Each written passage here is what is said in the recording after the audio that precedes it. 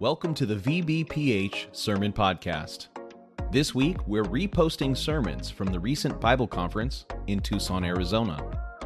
Each day this week, you'll enjoy sermons that were preached in the evening services, plus one morning seminar for our Saturday episode. Even our free subscribers will get a full week of ad-supported episodes.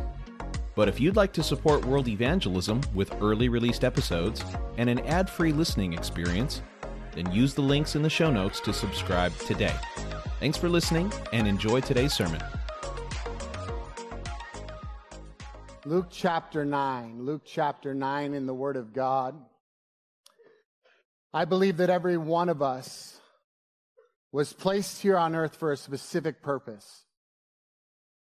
God has created each one of us with unique personalities. He's given us giftings and resources and calling.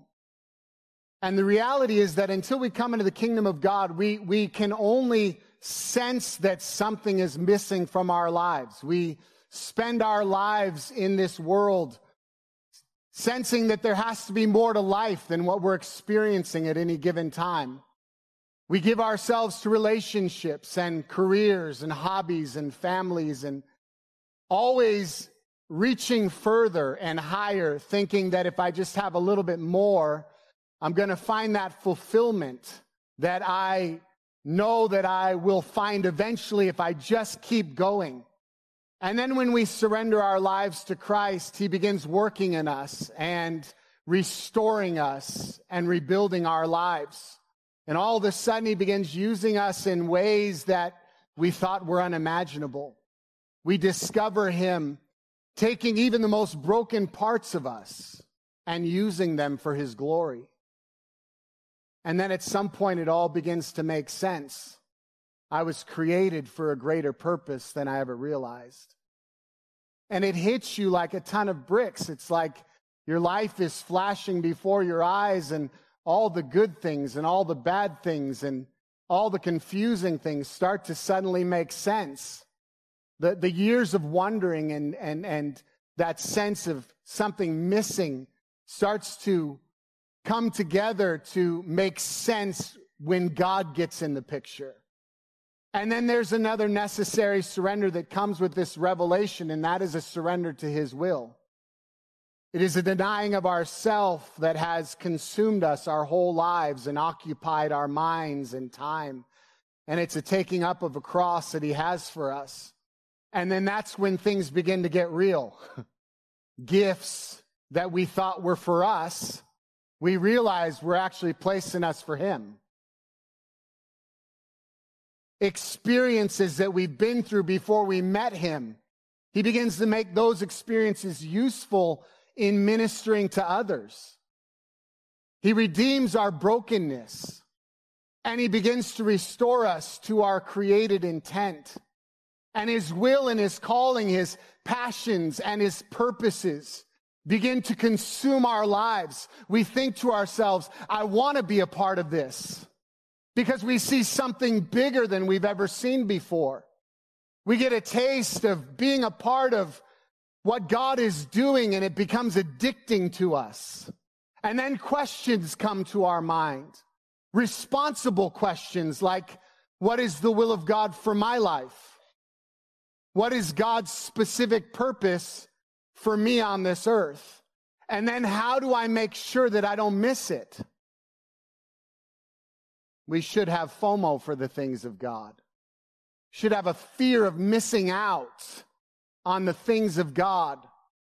It should consume our lives. I have always lived with the idea that from the moment I got saved, I said, God, I don't ever want you to be waiting on me. I want to be waiting on you. I don't want you to have a need somewhere in the world and looking down at me and saying, man, I sure wish that Garrett would get his stuff together so I could use him. Let me just wait on him until he gets his stuff together. God, I want to be waiting on you. If it takes you 5 years or 10 years, but the moment you have a need, I want to be ready to respond. Many times we begin to overthink and overcomplicate the issue of God's will. We can spend time tormenting ourselves. We don't want to come to the end of our lives realizing that we've wasted his gifts and calling. We don't want to come to the end of our lives realizing that we have missed the mark of his will. And we sense that urgency of our calling. We feel the need. We feel the desperation of the world around us. We sense it. We know that there's an urgency to the hour, and we begin to pray, God, I want your will to be done in my life. And then he speaks, and he challenges us as an individual. He begins to lay down the cost involved in pursuing his will and purposes, and it will cost you everything. One Bible scholar said Jesus has paid us the compliment of pitching his demands so high that they cannot be higher. And we have a decision to make. Am I willing to lay down my life for the one who laid down his life for me? Am I willing to be a living sacrifice, dedicated to his kingdom purposes for my life? And this is the point where many turn away because the cost is too high. They're calculating things and thinking about family and friends and jobs and careers that God might ask us to leave. And we start to excuse ourselves. But the reality is that most of us, we don't do this without thought. You know, we're very clever now. We play the later game with God. We say, I will, but first let me. And we kick the can of his calling down the road of our lives.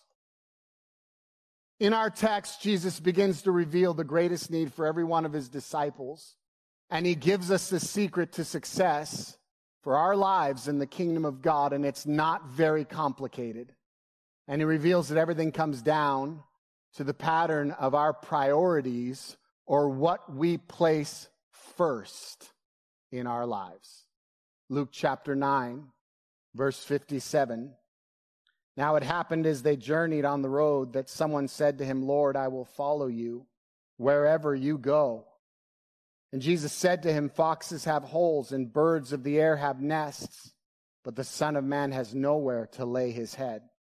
And he said to another, follow me. But he said, Lord, let me first go and bury my father. And Jesus said to him, let the dead bury their own dead, but you go and preach the kingdom of God.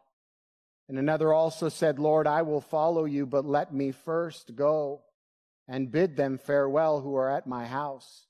But Jesus said to him, no one, having put his hand to the plow and looking back, is fit for the kingdom of God.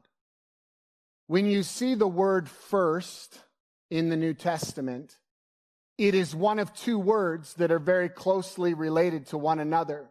There's the word proton, which means first in time, place, order, or importance. And then there's the word protos, pro being before, and that speaks of rank or dignity, meaning that this one needs to be ranked higher than all the others. When Jesus says this is first, he is saying this must be ranked the highest in your life. It is to be placed in the position of most importance above all other things. And all throughout God's word, he is trying to focus our attention in the arena of our priorities. There are good things in life that can easily become bad when they take first place. When we get the priorities of life out of whack, we begin to make bad decisions. And the most basic principle of priorities set forth for us in the Word of God has to do with the idea of first. God's greatest declaration is that the first always belongs to him. Every firstborn male is to be consecrated to the Lord. This is something echoed throughout Scripture. The Pharisees wanted to trap Jesus. They're constantly testing him, and they're asking him in this particular time, what is the greatest commandment? And Jesus says in Matthew 22:37, you shall love the Lord your God with all your heart, with all your soul, and with all your mind. This is the first and great commandment. No matter what you do in life, love God with everything first. You must love God first, and you must love him with all that you are, your whole being. And then Jesus moves on, and he says, the second is like it, you shall love your neighbor as yourself. You know, some people will try to say, I love God by loving people. This is false. Loving God cannot be defined as loving your neighbor. They are different. Loving God is first, and loving your neighbor is second. Loving your neighbor requires that you love God first, or you won't be able to love them properly. Loving your neighbor is the overflow or the fruit of loving God. And this is the pattern of priority for our ministry. First, you love God, and second, you love people. You will never be useful in your ministry to others unless you first love God. We see this when Jesus writes to the 40-year-old church in Ephesus. They're doing all the things they're supposed to be doing. They were judging false prophets, as the Apostle Paul challenged them to. In Acts 20, when he was leaving and departing from them, he said, after my departure, many savage wolves will come in, and they're protecting the flock. They're doing exactly 40 years later, plus years later, they're still doing what he asked them to do. They're toiling. The Bible says it's a labor that leads to exhaustion. They were a very busy church. They were laboring for God. They were hating the things that God hated. They were judging sin. They were enduring hardships. They had persevered. And then he brings the accusation against them, and it almost doesn't make sense in the context of all that he's praising them for. He says, I have this against you, that you have left your first love. First, rank, priority, love, agape. John tells us that God is agape. You have left God as first place in your life. He is no longer first in your life. Something else has slipped in the way. Maybe it's your ministry. Maybe it's your zeal. Maybe it's a career. But something has knocked your love for God out of first place. And this is no small matter to God. It bothers God enough to write to them about it. He is writing to them about it because they're probably not even aware of the problem. They might have been shocked when the letter was being read out loud, like maybe this letter got confused with another church. Look at what we are doing for God. How can you accuse us of leaving our first love? But it's such a travesty to God that he tells them, I will remove your lampstand. That represents their influence in the city. He says, if I'm not first in your life, then you will not be properly representing my heart to your city and the people that I'm trying to reach. And as a result, I will remove your influence. You might still be functioning, but you will have no influence. It is God who gives us influence in our cities. And it is God who will take it away if we leave our first love. The Apostle Paul makes this issue of priority very clear when he's bragging about the generosity of the Macedonian church. They're very generous even though they're experiencing severe trials and extreme poverty. They had given beyond their ability, and they had pleaded with the Apostle Paul just for the privilege of participating with him in the call of God. And then he sums it all up with an emphasis of their priorities in this ministry. And he says in 2 Corinthians 8:5, and they exceeded our expectations. They gave themselves first of all to the Lord, and then by the will of God also to us. They gave themselves first to the Lord, and then by his will. Second They gave themselves to us. And the order here is not an accident. It's not a side thought. It is a deliberate highlight by the Apostle Paul of correct priorities that are causing this church to be such a blessing in the world around them. We all know the most infamous of these statements of Jesus on this topic. He's talking about people that are worrying about what they're going to wear and what they're going to eat and what they're going to drink. They're placing their concerns of life in first place. And Jesus says to them, no. Seek first the kingdom of God and his righteousness. And then all these things will be given to you as well. You know, anxiety will fill the life of the one who has their priorities out of whack. Everywhere you look, you'll see this pattern of priorities set forth in the Word of God.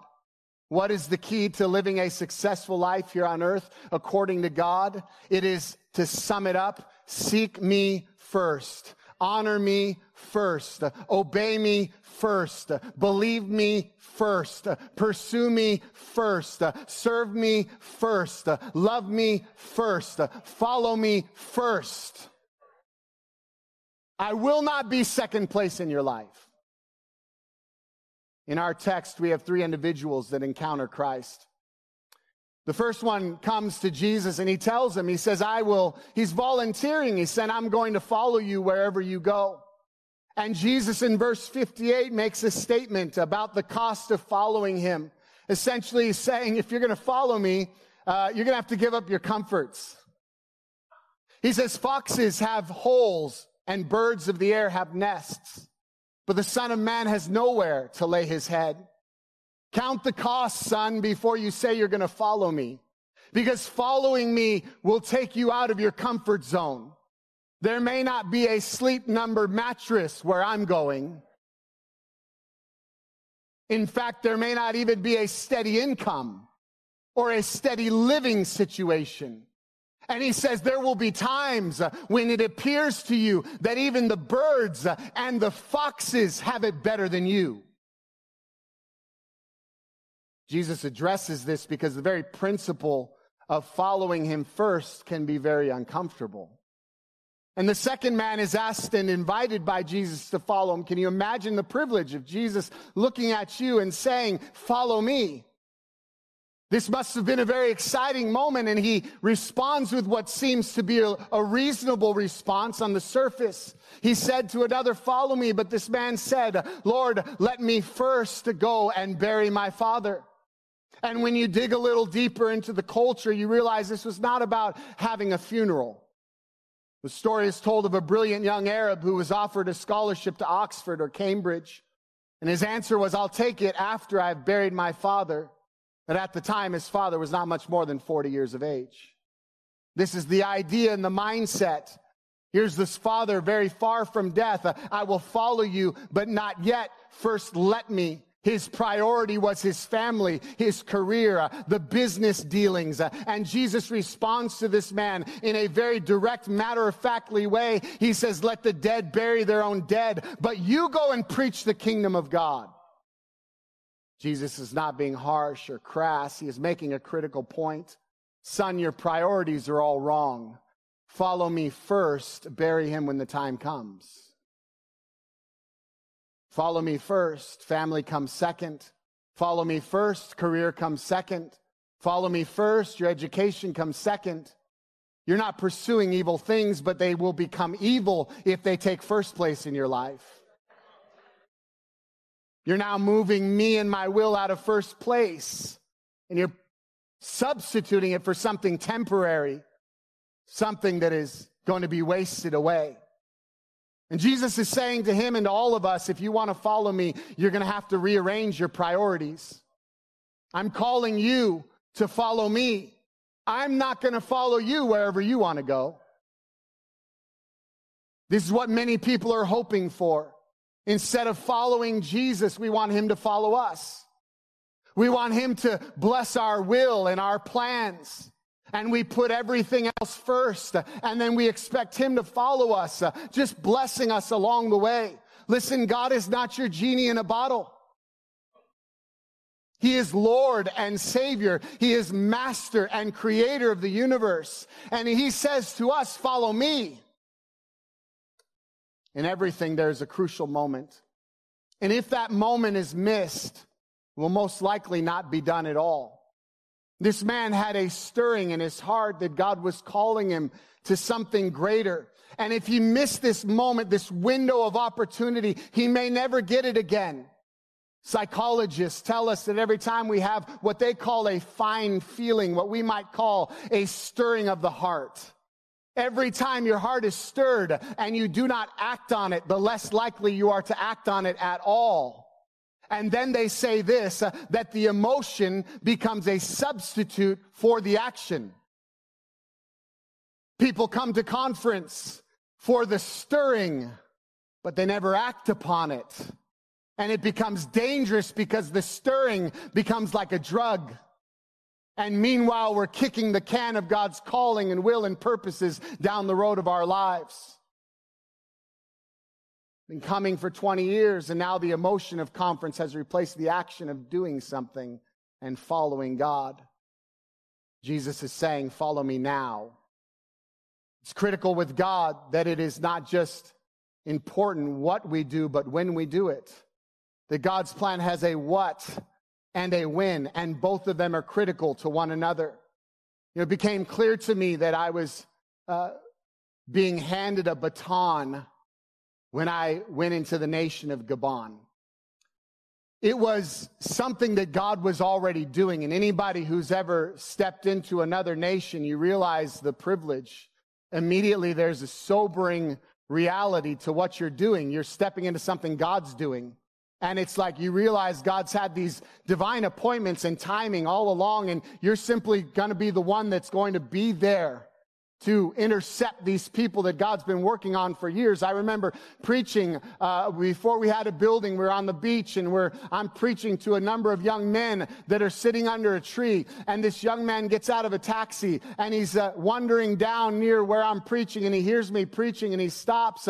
And later on that day, he gives his life to Jesus, only to tell us that he had only arrived in the nation 5 days earlier. And his decision was he was going to go to the beach because he wanted to find some prostitutes that he could start a business with, pimping out of his house.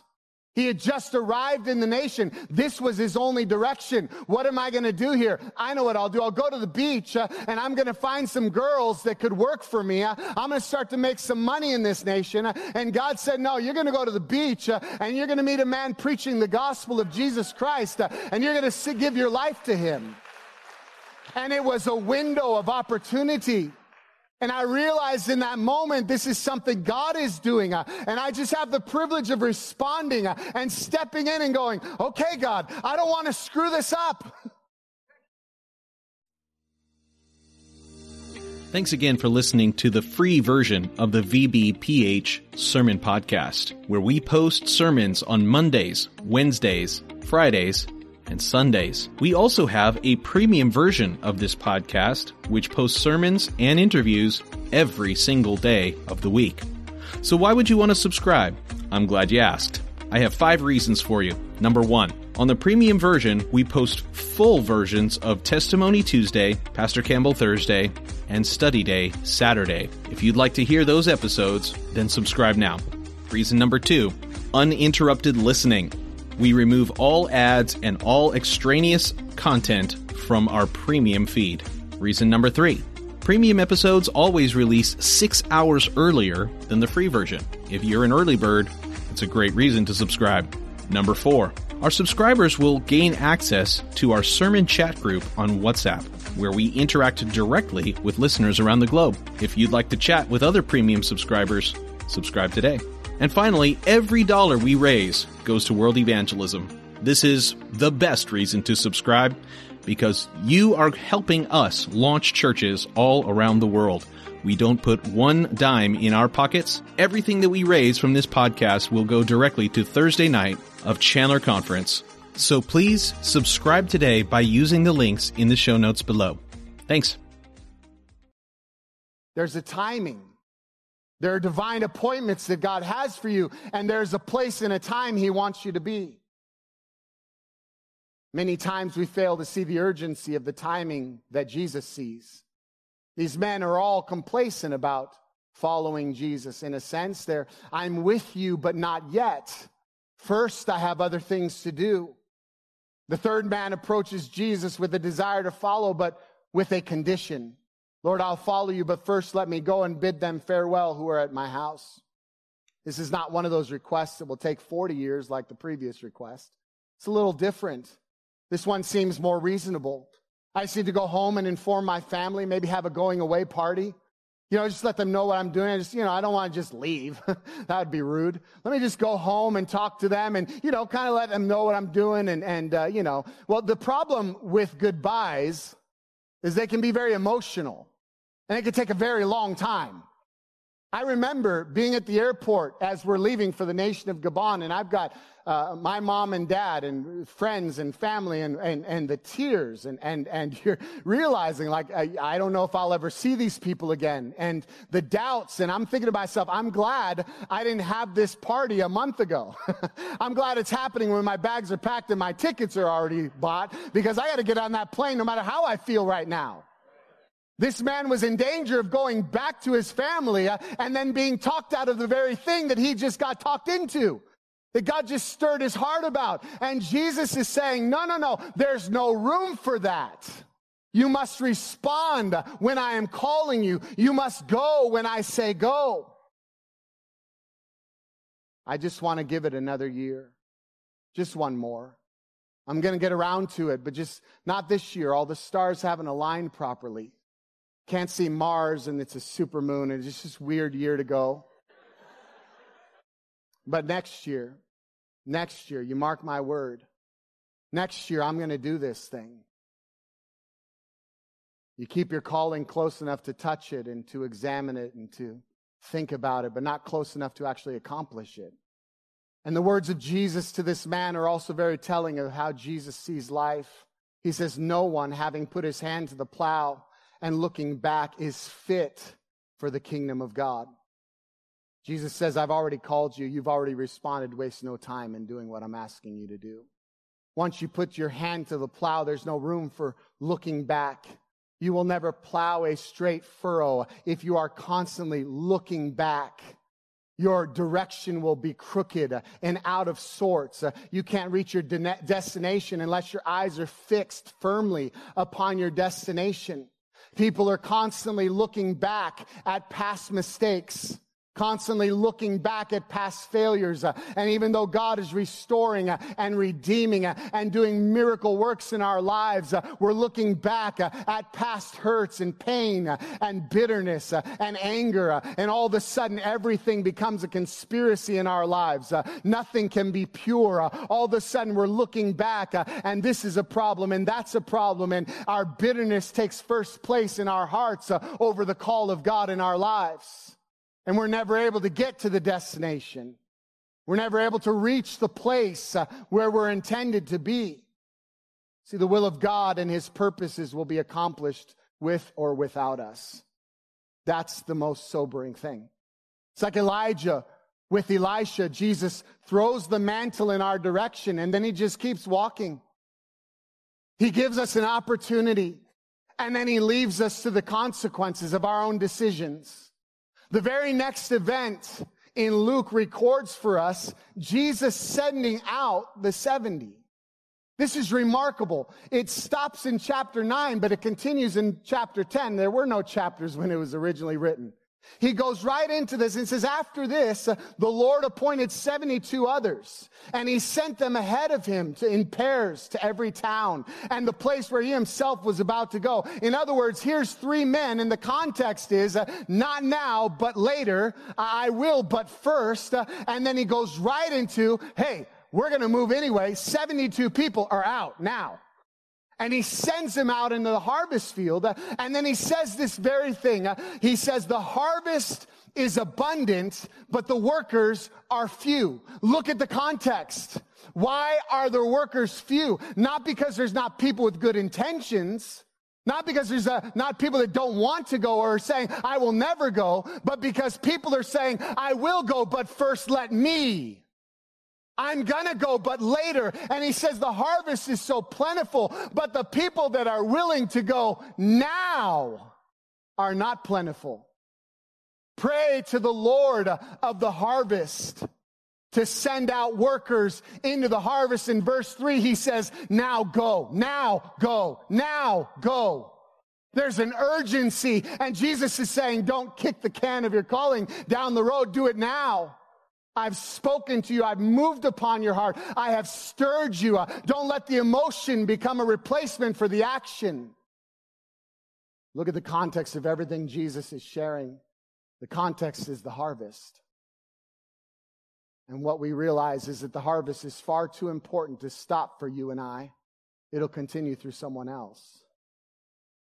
I'll never forget reading the tragic story of a fellowship that God was using in the world, and the leader was lamenting their tragic downward spiral, that the prosperity that they had as a fellowship led to complacency, and things were being taken for granted and other things were taking first place. And he made this statement. He said, just as we got large enough to actually make impact with this great commission, we closed our eyes and began to slumber and sleep. We lost the narrative. I want to ask the next generation of privileged people here tonight, because we're all privileged to be here tonight. And I want to ask the next generation of privileged people. Our fathers in the faith have laid an incredible foundation for us. Are we going to build upon it, or are we going to lay down and sleep on it? Are we going to take what they've given us, the opportunities that they have given us that we don't deserve, that they're handing to us? Are we going to take them and say, yes, we're going to run farther and faster. We're going to go further into many more nations and multiply what has happened. We're going to follow Jesus wherever he asks us to go. Or are we going to close our eyes and slumber and sleep and just waste the foundation that has been laid for us? Because I will tell you something. What's been laid for us is just the beginning. This is 50 years of foundation. Can you imagine what God can do from here? Jesus tells the third man in our text, your priorities are all wrong. And if you're not willing to follow me first, then you're not fit for the kingdom of God. The issue of priorities is not a small issue for God. It is the issue with God. If you won't place me first, you're not fit for the kingdom of God. If you won't pursue my purposes first, you are in danger of living a wasted life, of bearing the gifts that I've given you, bearing them to my kingdom. Making sure that the principle of first is at work in our life is the greatest protection we have against a wasted life. You know, I was thinking about the tithe, which is another arena of the principle of first. And the tithe is your first 10% of your increase. And it's very interesting. It's not the leftovers, it's the first. And what it does is when you give your tithe, you're protecting yourself from idolatry of money. Money has a spirit. It wants you to worship it. It wants to take first place in your life. And when you say no, you are tithing. You're taking your first 10% and you're saying, I will not worship you, money. I will worship my God. And that tithe protects us. The principle of the first in our tithe protects us from covetousness and idolatry of money. And when we're thinking about the principle of first in general, it protects us from the idolatry and illusion of time and immortality, of thinking that I have all my life to accomplish this. I have 40 or 50 years. I can get to it at some point. We always think that we can do something later, but what if later never comes? What if the second part of your life has already begun? What if instead of living to 80, you're only going to live to 40? If you don't pursue the kingdom of God first, then you may never get around to doing it. You may never get around to doing the most important things. You will never accomplish the things that you were created to accomplish. You may never get to give yourself to the things that lay up for yourself treasure in heaven. James tells us, what is life but a vapor? It is here in the moment and it is gone the next. And so many people waste the vapor of their lives. We say to sinners, you're not promised tomorrow, while many times living our own lives, presuming upon tomorrow for ourselves. All of life is short in light of eternity. There is no replay. There is no redo. Life is moving swiftly towards eternity. And we will be standing face to face with Jesus sooner than we realize. Richard Evans said the tragedy of life is not that it ends so soon, but that we wait so long to begin it. Evangelist David Ajala was ministering at one of our dramas and in the altar call. And as he was ministering, he said something very powerful. He made this statement that we don't know who is old among us. We don't know who is old among us. And he continued to say one of the ways of telling someone's age is by counting the number of years since their birth. I am 14 years old because I was born 14 years ago. But a better way of counting someone's age is by the number of years until their death. If you are 18 and will only live 20 years, then you are a very old individual. And the 70-year-old who has 15 years to live is younger than the 25-year-old who's going to be dead next week. We don't know who is old among us, but God does.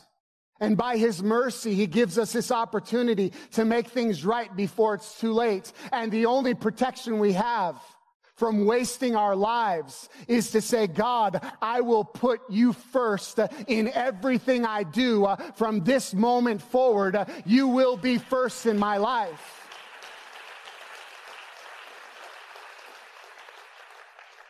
Each of the people in our text were placing other things first. And Jesus, in His grace, was correcting them so that they can avoid the greatest mistake of all, finding themselves standing before God, giving an account for a gifting never used for His glory. You know, Matthew chapter 19 is a familiar story of the rich young ruler, and he comes to Jesus because he feels discontented with life. Something is missing. He is a very good man. He is obeying God's laws, but largely he feels unfulfilled. He feels like I'm missing something in my life. And he's asking, how do I find the fulfillment that is so desperately missing in my life? And what Jesus does is He opens a door for him, a moment that this man could walk through, an opportunity of a lifetime. He puts His finger on this man's heart and says, here is the problem. Your money is first, but I want to be first. Go and sell all that you have and follow me. Follow me first. Follow me. But he misses this moment and he walks away sorrowful because it's not what he wanted. You know, he didn't mind doing things that fit with his own program and his own priorities. But once he realized that following Jesus meant that he couldn't control the dynamics of his life, he walked away sorrowful. See, following Christ means that you give up control of the direction you're going. You know, Pastor Carnegie last night preached a masterful message, so powerful on redemption and restoration. And as he was talking about Peter and Peter's failure, and I was contemplating that, my mind kept going down to Peter's actual restoration. And it was interesting because as I thought about it, Jesus comes to Peter, and it wasn't like Peter was just, he failed and then he's back. There was something Jesus was asking of him that was very important to his restoration. And that was that when they had finished eating, Jesus said to Simon Peter, Simon, son of John, do you love me more than these? You know why you failed, Peter? Because I wasn't first.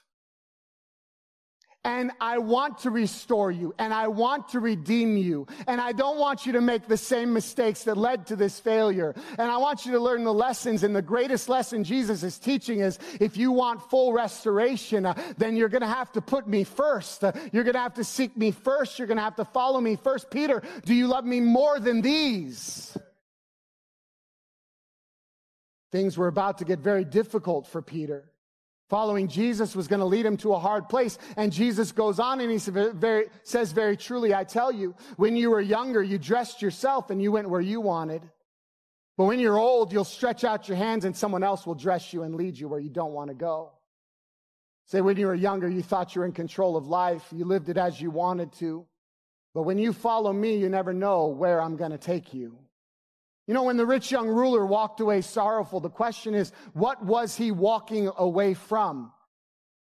He's walking away from following Jesus. But here's the next question that we have to ask. Where is Jesus going?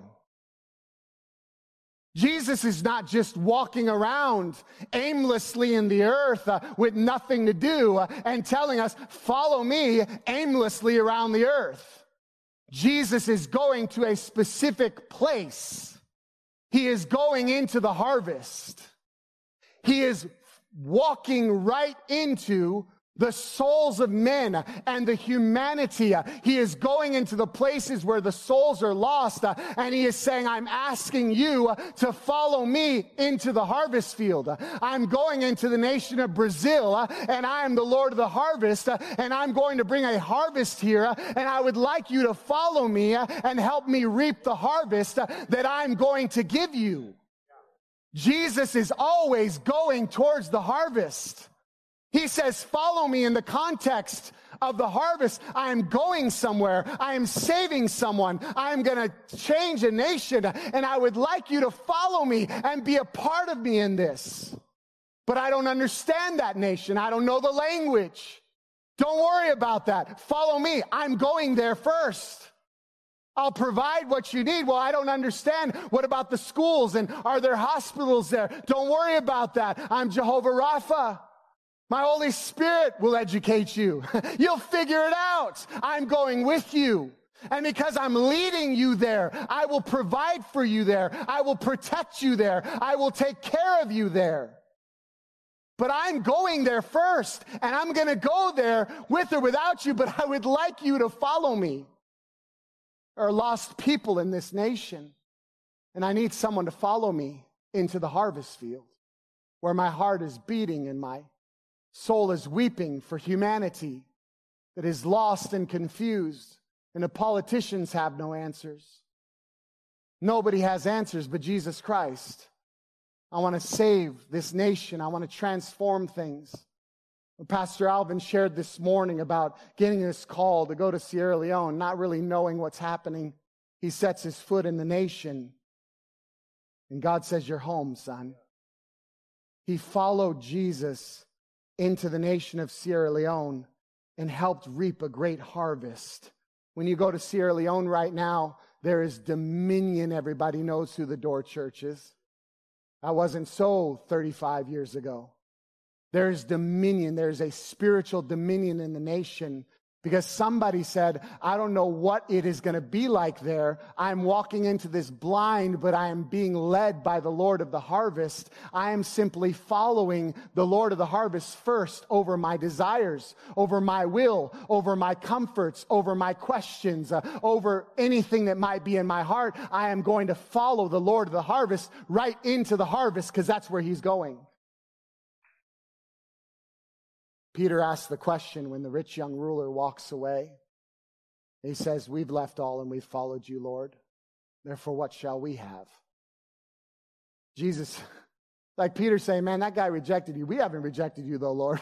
We're good, We're following you. We got your back, And we accepted your offer and we're by your side. What do we get out of it? And Jesus says to him, everyone who's left houses and brothers or sisters or father or mother, wife or children or lands for my name's sake shall receive 100-fold and inherit eternal life. I left Tucson with one brother and one sister, and I came back from Gabon with hundreds of brothers and hundreds of sisters, people that I'd never met before, The 100-fold is the harvest. That is the 100-fold. It's the harvest. It's what God begins to do in humanity. And Jesus is saying, don't worry about it. I've got your back. And then he says in verse 30, but many who are first will be last, and the last will be first. And what Jesus says is that in eternity, I flip the script. Here on earth, you put me first and everything else after me. To the people here on earth and even to yourself at times, it looks like you're behind. It looks like you're lagging. It looks like you're last. But in eternity, I will flip the script, and those who appear last here will be first for all eternity. You put me first here on earth, and I will put you in first place in eternity. This is a principle that you have to wrestle with your entire life. It's almost not fair. I remember being 14 years old, God placing his calling on my life, and it was sobering. It was very real to me.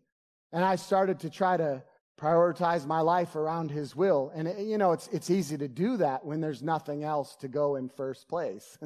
You don't have anything. But see, as you're blessed by God, he begins giving you things to love. He gives you a spouse.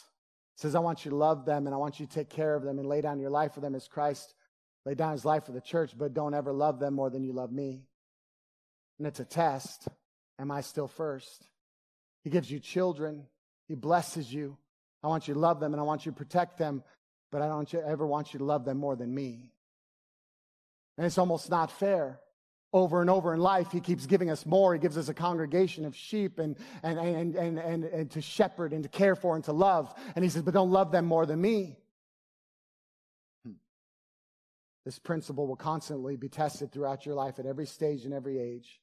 You get older, and all of a sudden, leaving and following Christ might mean leaving your grandchildren. It's easy when you had no grandchildren, no children, no nothing to get up and go, but as you get older, this gets harder, and the enemy's desire is to get you to put anything in first place over God. And you want to stay safe. You say, nothing will ever take first place in my life, but God and his will and his purposes. I will not miss out the opportunity of a lifetime. I want you to bow your heads this evening. We're going to take some time and pray. Thank you so much for listening to the sermon podcast of the Virginia Beach Potter's House Church. Were you blessed by today's message? Let us know. Please leave us a rating on Apple Podcast or on Podchaser. We'll be back next time with another life-changing word from heaven. God bless.